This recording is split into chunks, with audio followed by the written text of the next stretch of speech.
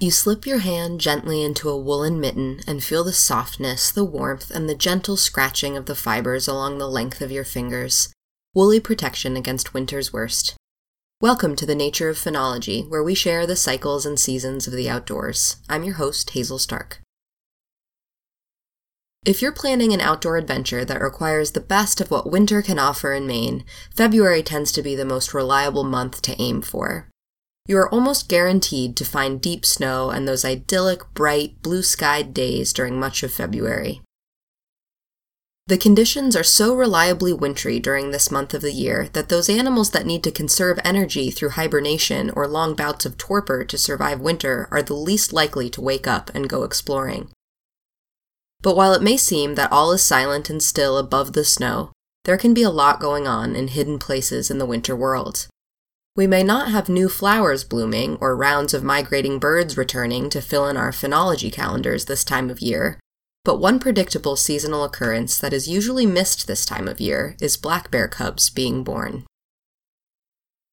Maine has only 3 true hibernators: groundhogs, little brown bats, and jumping meadow mice. While black bears do hunker down in order to conserve energy for the winter, they aren't technically hibernators, but rather go into a similar process called torpor. Torpor is distinct from hibernation because the bears periodically wake up throughout the winter. Their body temperature, heart rate, and respiratory rate decrease during torpor, but not as much as they do in true hibernating creatures. Knowing that black bears do wake up occasionally during the winter makes it seem a bit more understandable that females can give birth during this time of year.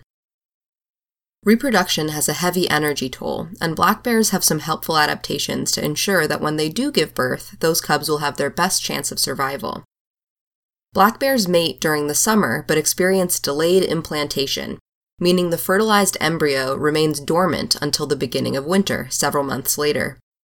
If the prospective black bear mom does not manage to fatten up enough during the fall, however, the pregnancy naturally terminates.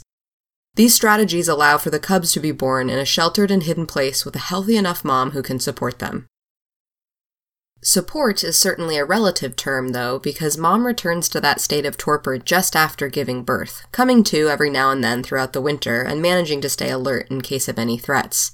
The cubs, on the other hand, stay fairly active in the den for the next few months, nursing when they need to and cuddling up to mom for warmth.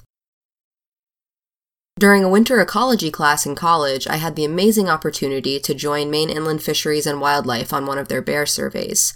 We visited the den of a mother bear who had recently given birth to 2 cubs. The biologists quickly tranquilized the mom so they could weigh her, examine her teeth, and assess her health. Meanwhile, the cubs needed looking after, so we college students had the incredible task of holding the cubs to keep them warm and from wandering off. It was a soft and cuddly task, but someone had to do it. This experience also gave us the chance to look inside a bear den. There is a huge variety in bear dens, matching the variety of resources available across black bear's range, but this one incorporated a hollow beneath a fallen tree and had been carefully lined with balsam fir boughs for added insulation. Covered in snow, I would never have identified it as a bear den had the biologists not been pulling bears out of it as we approached.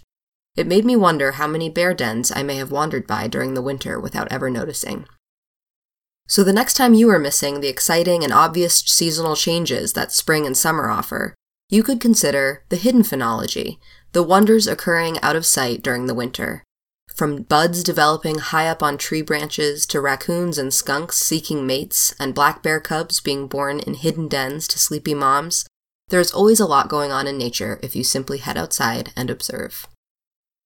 You can download this episode and find a link to the transcript, photos, information about podcasting, and more by visiting archives.weru.org. Have a nature question that you want us to answer in our show? Simply reach out to us. Theme music was by A Pileated Woodpecker, made available by the U.S. Fish and Wildlife Service. Thanks for listening, and please join us next week for another dive into the nature of phenology.